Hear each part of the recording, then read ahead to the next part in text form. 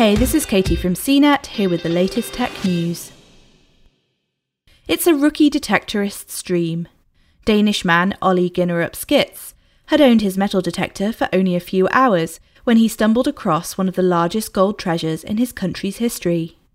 He discovered nearly 1 kilogram of gold, including some huge medallions the size of saucers, according to a press release from the Museet, an art museum in southeastern Jutland, Denmark. The museum reports that the treasure had been buried for 1,500 years. Skits was using his new metal detector on land belonging to a former classmate in Vindelev, Denmark.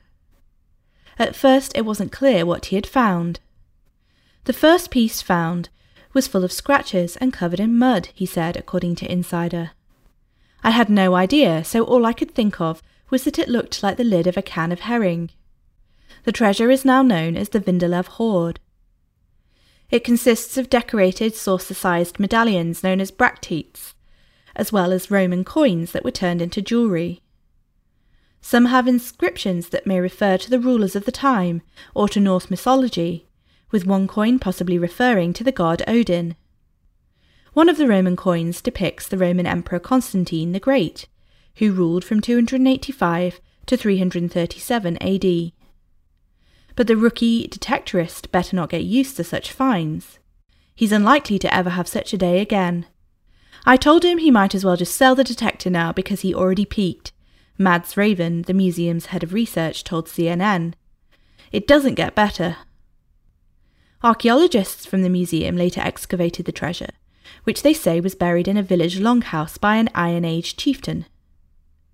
The discovery shows that the village was a centre of power during the late Iron Age.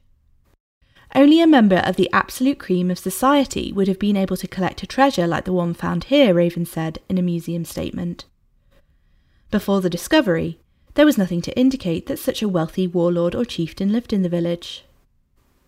It's not clear why the chieftain buried the treasure, though the museum suggests it may have been to protect it from enemies or to appease the gods.